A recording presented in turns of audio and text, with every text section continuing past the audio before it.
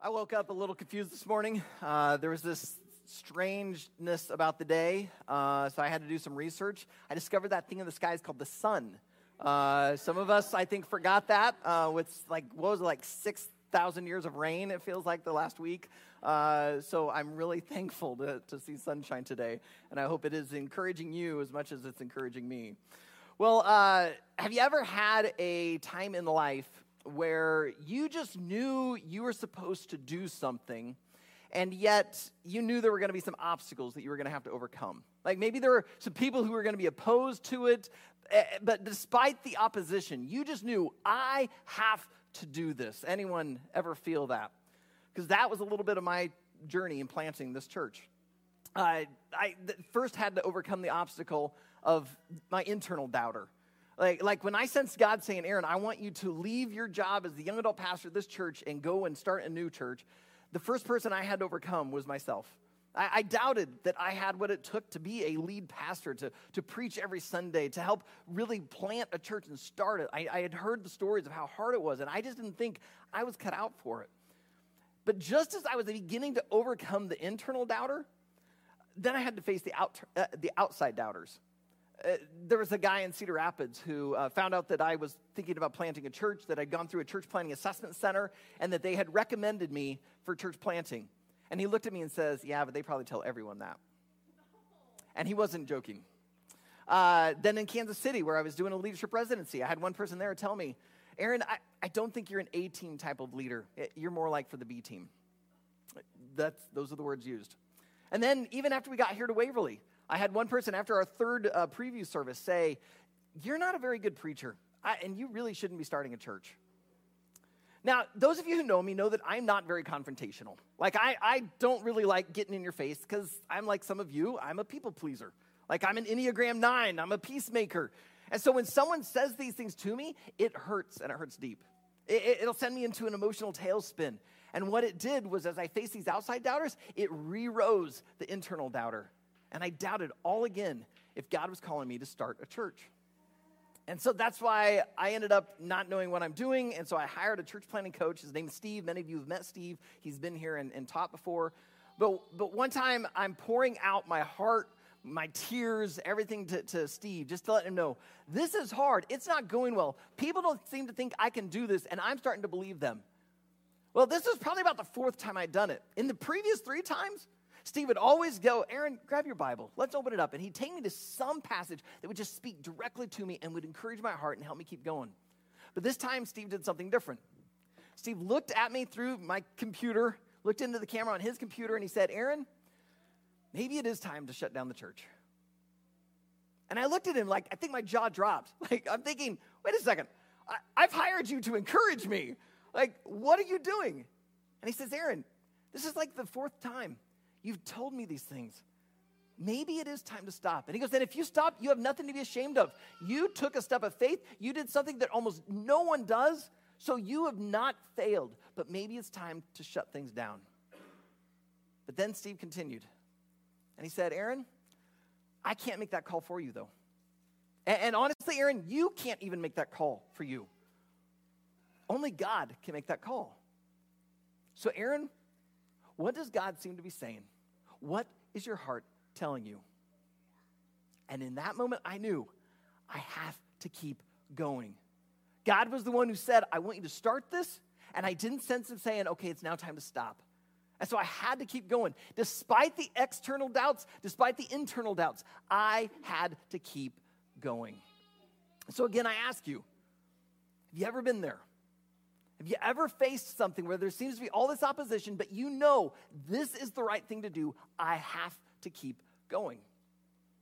Maybe you felt like God was calling you to start a business, but yet it just didn't make sense because you've been working this job, you've been making a good salary, and yet you just know I'm supposed to do this. And everyone around you thinks you're crazy. Like, why would you quit a good job? You don't have the finances for this. This doesn't make sense. And yet inside you know, I have to do this. Or maybe there was a particular person that you just know, I'm supposed to spend my life with this person. And yet there were certain people around you who were going, I don't think this is the right person. I don't think you should do this. And yet something deep down told you, I'm supposed to marry this person. Now, I'm going to put a little caveat on this, a little disclaimer, because you see, we are really, really good at lying to ourselves. There are times when we want something, but we know that's not going to be good for us. And yet we will convince ourselves, oh, but I heard a pastor one time say, in the face of obstacles, you must keep going. So guess what? I'm just going to keep going with this, even though deep down I know this is not the right thing. You see, part of what it was able to keep me going in the face of the external doubters was also the external encouragement. Because even in the midst of the people saying, yeah, I don't think you're called to do this, there were other people who I knew loved me, knew me, and said, Aaron, I know you're supposed to do this. You have to keep going. So when you have someone that you are attracted to, but you have family that loves you and cares for you, you've got friends who want what's best for you, and they're saying, I don't think you should marry that person, you might want to listen to them. But sometimes, deep down, we know this is the right thing. In the face of the opposition, I have to keep going. And the reason we're talking about this today is because this is what we're going to see Jesus go through. Today, Jesus is going to face some opposition. There are going to be people who are going to doubt him. They're going to be standing opposed to him. They're even going to take offense. And we're going to see what it is that Jesus does. What does he do when people are against him? Does he retaliate? Does he give up? Or does he keep going? Because in our day and age, if you're a Jesus follower, you've been called to the mission of God. And what are you going to do when people come against you? Are you going to retaliate? Are you going to give up? Or are you going to keep going? We're going to see today how to live like Jesus. So if you brought a Bible, open it up to Mark chapter 6. Mark chapter 6. If you are a first-time guest with us, my name is Aaron, teaching pastor here at Riverwood, and I'm really, really glad you're joining us, whether you're here at Drosty or you're joining us online. Every single week, we open up the Bible together. And so when you come back next week, make sure you bring your Bible if you didn't bring one today. At Riverwood, we don't care if it's a digital Bible or a paper copy. So if you've got a Bible on your phone, totally feel free to open that up and open the Bible there. Or if you need a paper copy and don't have one, we'd love to give one to you. We've got some high-quality paper copies of the Bible. Just give us your address. We'll mail one to you, and that way you can make it your everyday Bible. As we get ready to dive back into the book of Mark, heading to chapter 6, let me pray. Well, Heavenly Father, I have put time in this week. I have prepared what I feel you want me to say, but now as it's time, I realize that anything I've prepared could be completely useless without you. So God, I pray that you'd now take over. You would work through anything that I've prepared to say, and you make it yours. And you would speak to the hearts and minds of your people. This wouldn't be about what I want to accomplish, but rather what you need to accomplish in the hearts of those listening. So Lord, I pray for those who are your children, that they are your followers. I pray that you would encourage them today through the preaching of your word. I pray for anyone who does not know you, whether they're right here with us at Drosty Hall or they're joining us online, that if today is the day that's going to be their spiritual birthday, that you would open their eyes to their need for Jesus. Because what this world needs is people who will love like Jesus loved and live like Jesus lived. And as we hear that yet again today, looking at the life of Jesus here in Mark 6, help those who don't know you to find you and those who have found you to follow you ever closely. So God, this time is yours. Do with it what you need to. In Jesus' name, I pray. Amen. Last week, as we finished up chapter 5, we saw Jesus perform 2 miracles. We saw him heal a woman who'd been bleeding for 12 years. All she did was touch his clothing, and she was healed like that. And then Jesus followed that up by raising a little girl from the dead. And so what we saw last week was that Jesus did these miracles for all, because the little girl was the daughter of the synagogue ruler. And so we see Jesus show love to this rich, prominent, wealthy man in his community. And yet he also shows love to this poor, totally ignored, sick woman. And we discovered that Jesus is for all. And so if we're going to love like Jesus, we have to love all. Well, if last week was how to love like Jesus, I would say this week is how to live like Jesus. And so let's see that here in chapter 6. Let me read aloud verses 1 through 6 as you silently read along. He, Jesus, went away from there. So he's just left Jairus' house. He went away from there and came to his hometown. He grew up in a town called Nazareth. And his disciples followed him. And on the Sabbath, he began to teach in the synagogue. And many who heard him were astonished, saying, "Where did this man get these things? What is the wisdom given to him? How were such mighty works done by his hands? Is not this the carpenter? the son of Mary and brother of James and Joseph and Judas and Simon? And are not his sisters here with us?" And they took offense at him. And Jesus said to them, "A prophet is not without honor, except in his hometown and among his relatives and in his own household." And he could do no mighty work there, except that he laid his hands on a few sick people and healed them. And he marveled because of their unbelief. And he went about among the villages teaching. If you have been tracking with us here in the book of Mark, I want you to take a moment to think through kind of the previous 5 chapters. What all have we seen Jesus do? Well, we've seen Jesus kick a couple of demons out of some guys. We've seen Jesus heal a man who had a shriveled hand, cleanse another guy of leprosy.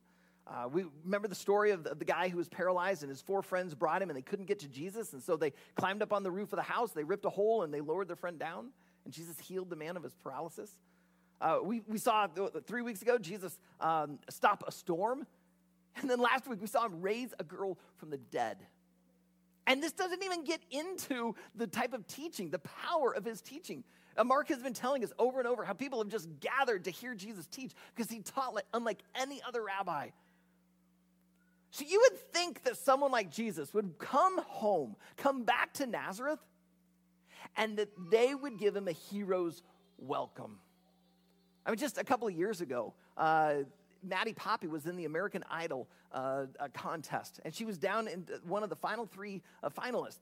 And she, each of the finalists had to go home and put on a concert. So she comes back here to Iowa. They go to the Butler County Fairgrounds, and they held a concert. And, the film crew from ABC is there. They show the whole entire thing. Well, not the whole entire thing, but, clips of it.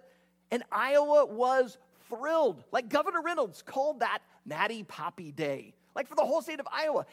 Even if she didn't win, which thankfully she did go on to win, but even if she didn't win, Iowa was just thrilled to have an Iowan achieving something on a national stage. Like this doesn't happen very often for us Iowans.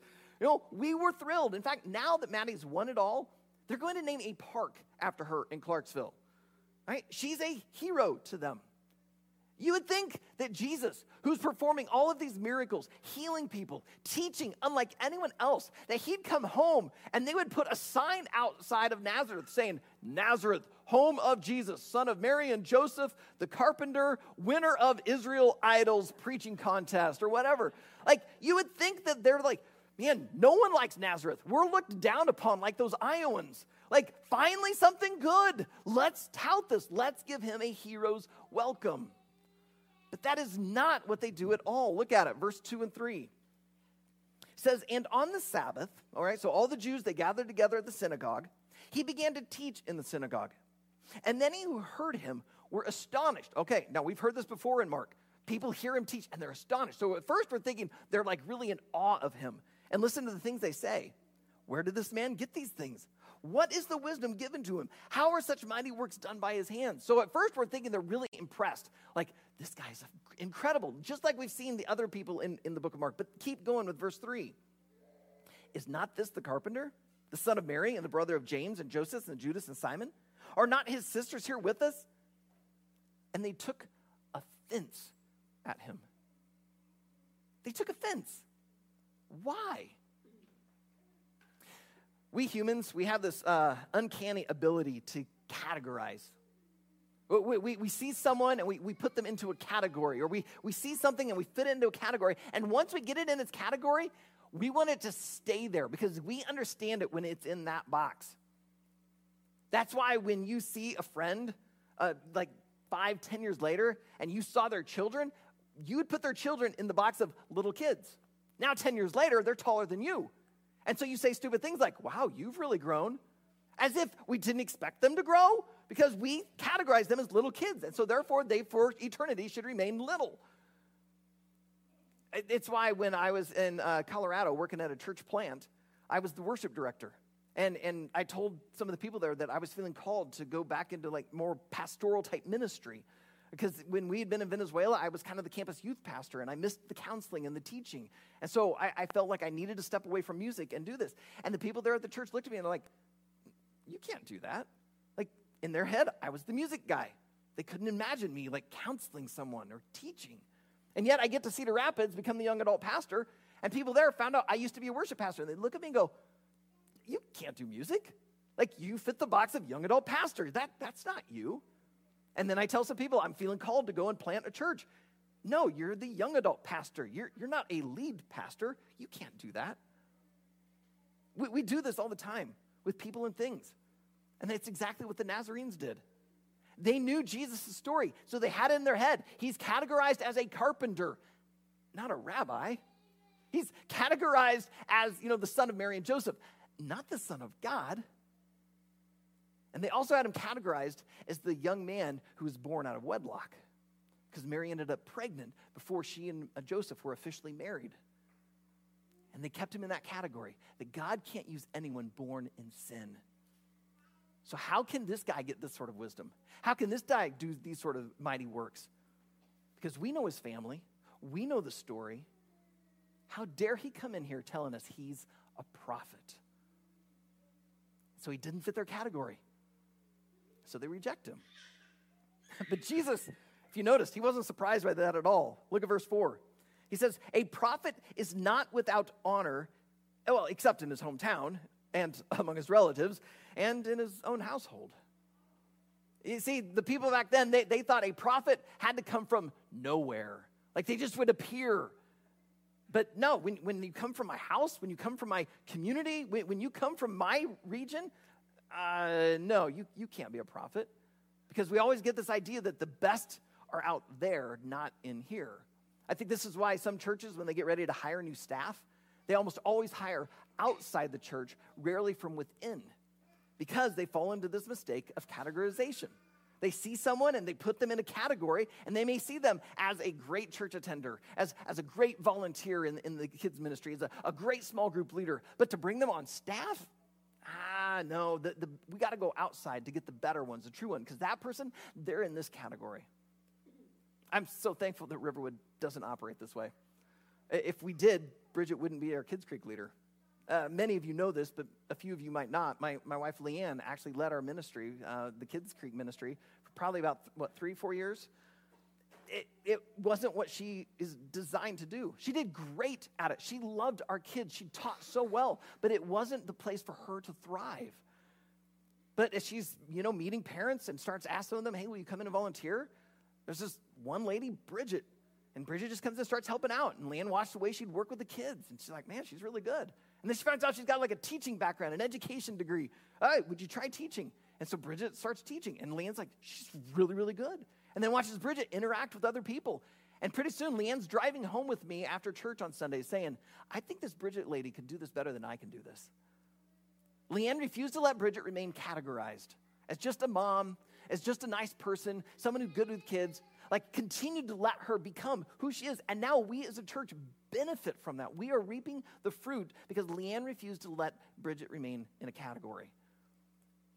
But Jesus knew they had him categorized, and they would not see him anything else. They could not accept him as a prophet, and that's why they rejected him. But how does Jesus handle the rejection? Does he retaliate? Because, that's the natural thing to do.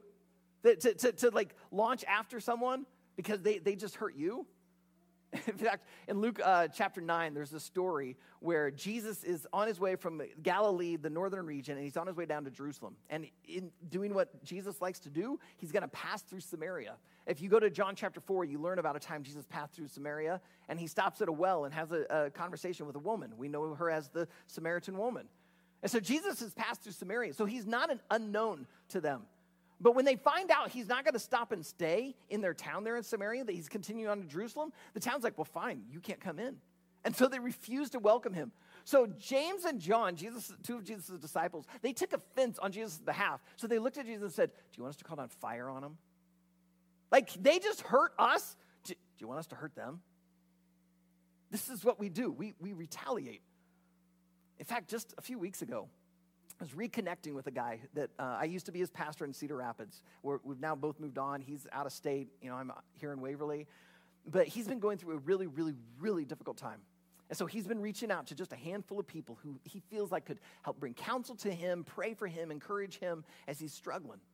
Well, in his struggle, he was going to actually be passing through Cedar Rapids. So he called a couple of former friends, asking if he could just crash on their couch.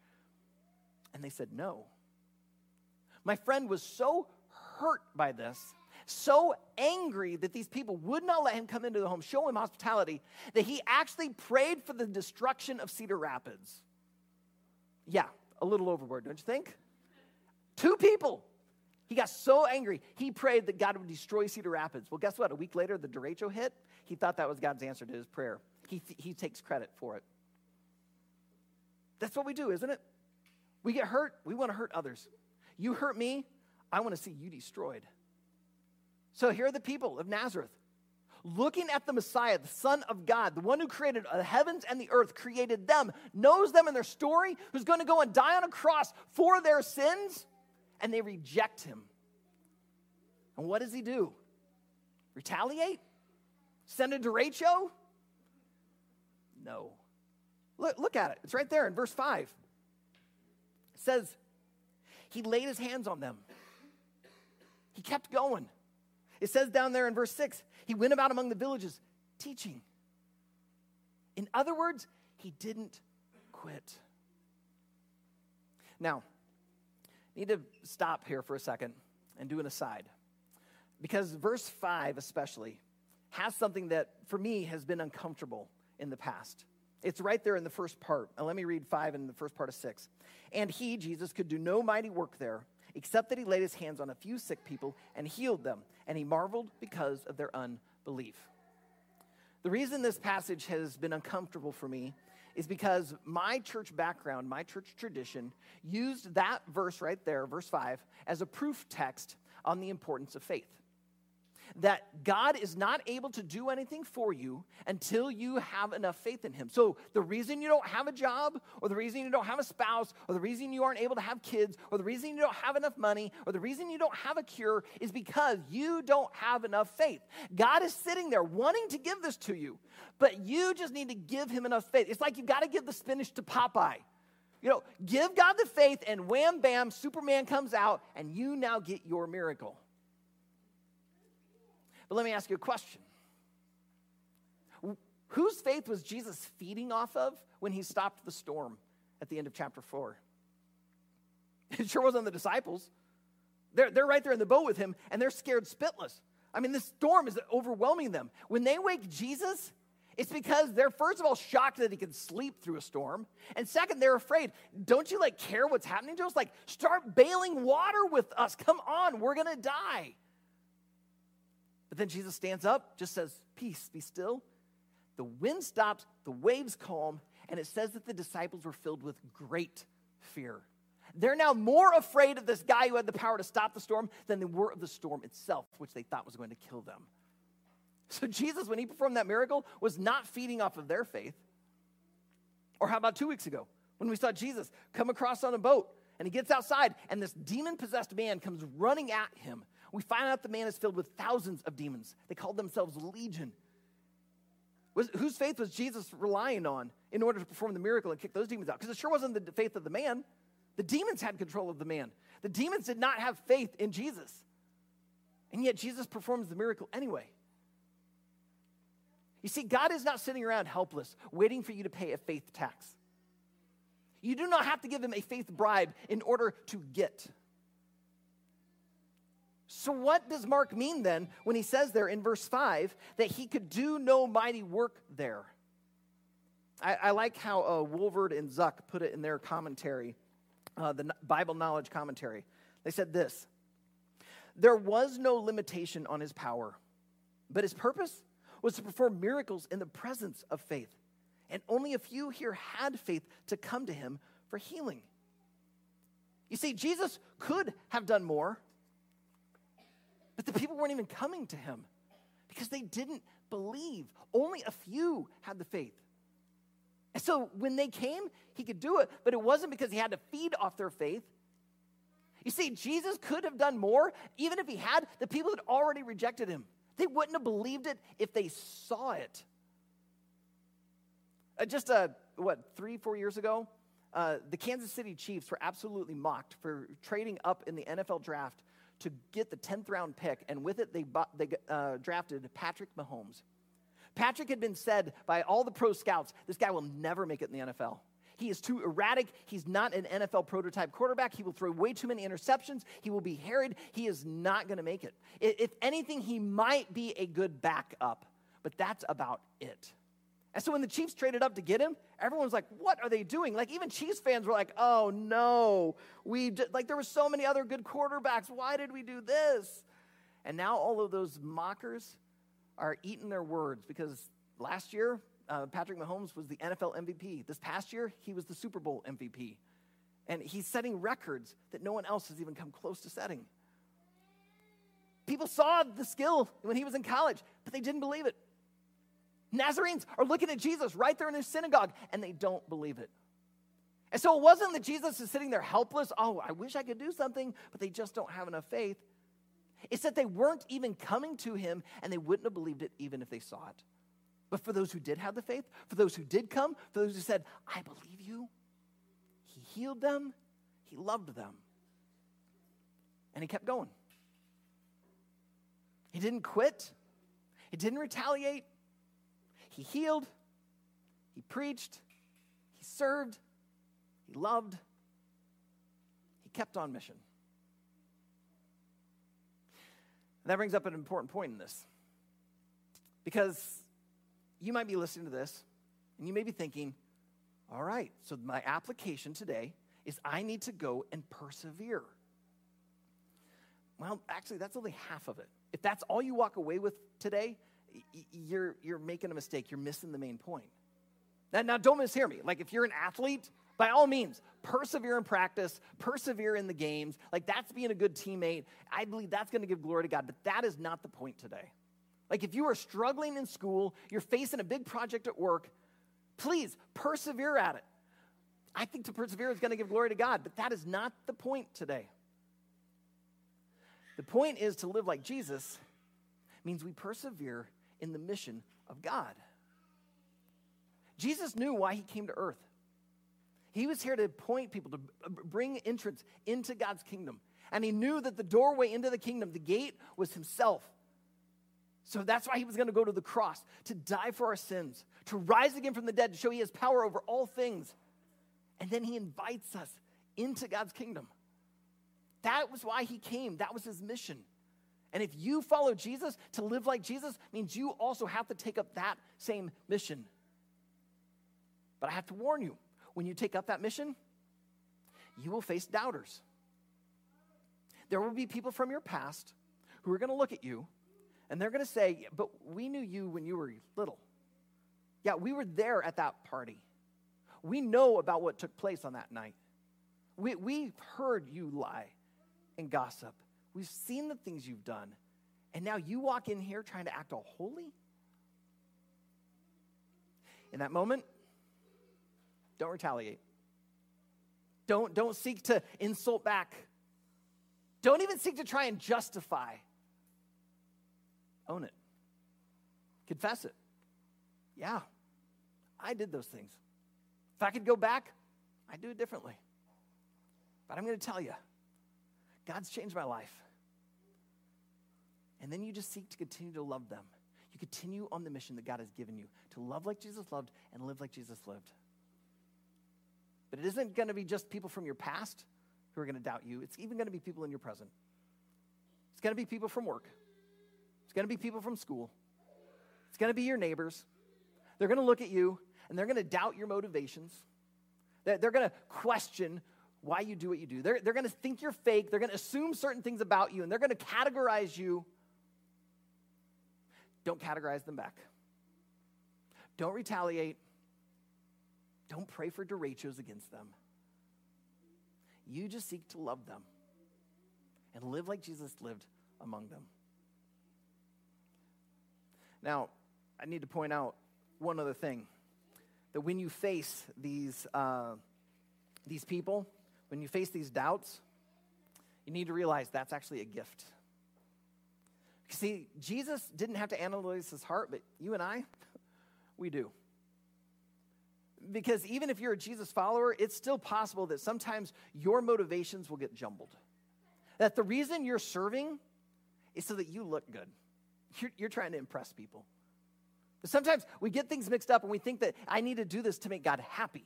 No. God's already happy with you because of what Jesus did on the cross. You're his child. He loves you. He embraces you. Sometimes we try to do things because we just want to get something from someone else. Like, oh, if I do this, then they'll do that for me. I scratch their back, they'll scratch mine. That's not the Jesus way, though.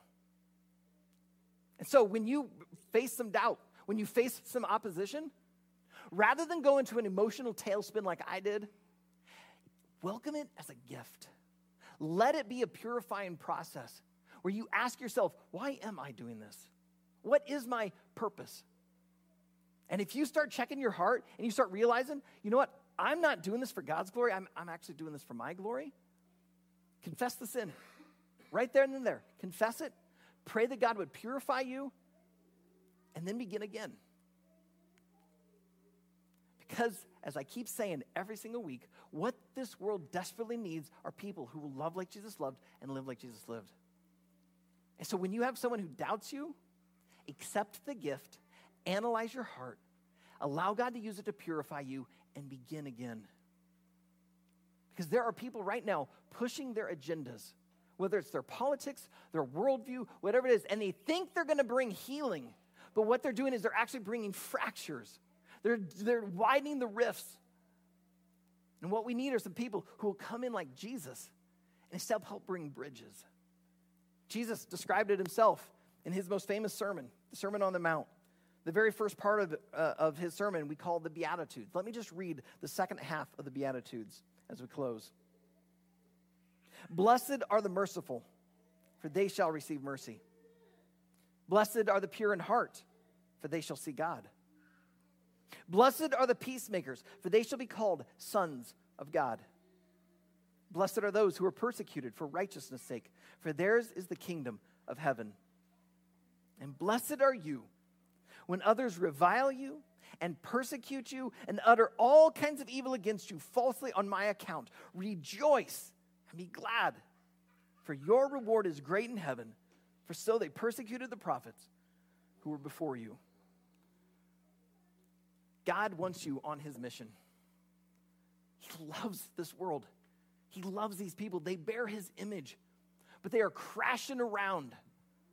And he's brought in the cure, Jesus. But the way he accomplishes people finding Jesus is through you. So to live like Jesus means you have to give mercy. You have to be pure in heart. You have to be a peacemaker. And yes, some people will doubt you. They'll revile you. They'll be opposed to you. Blessed are you. Your reward will be great. You just keep on the mission. You just keep being a blessing. You keep loving like Jesus loved. You don't have to fight and argue the politics. You don't have to fight and argue the things the culture's talking about. You just seek to love, to listen. And it's difficult to do that in the moment. And that's why you pray for God to just empower you through his Spirit and to help you begin again. So may you keep going with God's mission, even in the face of opposition. Heavenly Father, it's easy to say these things. It's another thing to live it. So I pray that you would, for anyone who is here that is your son, your daughter, that you have filled them with your Holy Spirit, that they would walk in the power of that Spirit. You tell us in the scriptures that the same power that raised Christ from the dead now dwells in us. So help us to live in that power, to bring this kind of love and attention to people. Because right now our world is dividing on so many different issues. And what they need is the healing balm of the gospel. And you call us to be the ones to bring this healing into this world. And so Jesus, you had people opposed to you, and yet you kept going. Help us to do the same. That we would not retaliate, that we wouldn't give up, that we would persevere on the mission you've given us. Because this is going to bring you glory, it will bring us joy, and it will bring healing to others. And Lord, I pray for anyone who's listening right now, who's praying with me, who has not surrendered their life to you, that right now they would confess their sin, they would accept Jesus' sacrifice on the cross for them, and they would give their life now to follow you. And that they would allow you to begin that process of changing them from the inside out so that they too might go to their school, that they might go to work, they might go into their neighborhood, they go to their friend group, and they would love like Jesus loved and live like Jesus lived among them. And they would begin to also continue with the mission you've given us. Jesus, you told us to go into all the world and make disciples. So help us to accomplish this, that we would do this through our words, we do this through our actions, that we would do this through our presence. And even people who are opposed to us politically or opposed to us because they've categorized us, that they would still sense something different. Because we're not going to be like the world who's clamoring so loudly for their own way. Instead, we will just lovingly and quietly whisper your way. And it would draw people to you. Because Jesus, you came for us, you died for us, and you rose again so we could follow a risen, living Savior.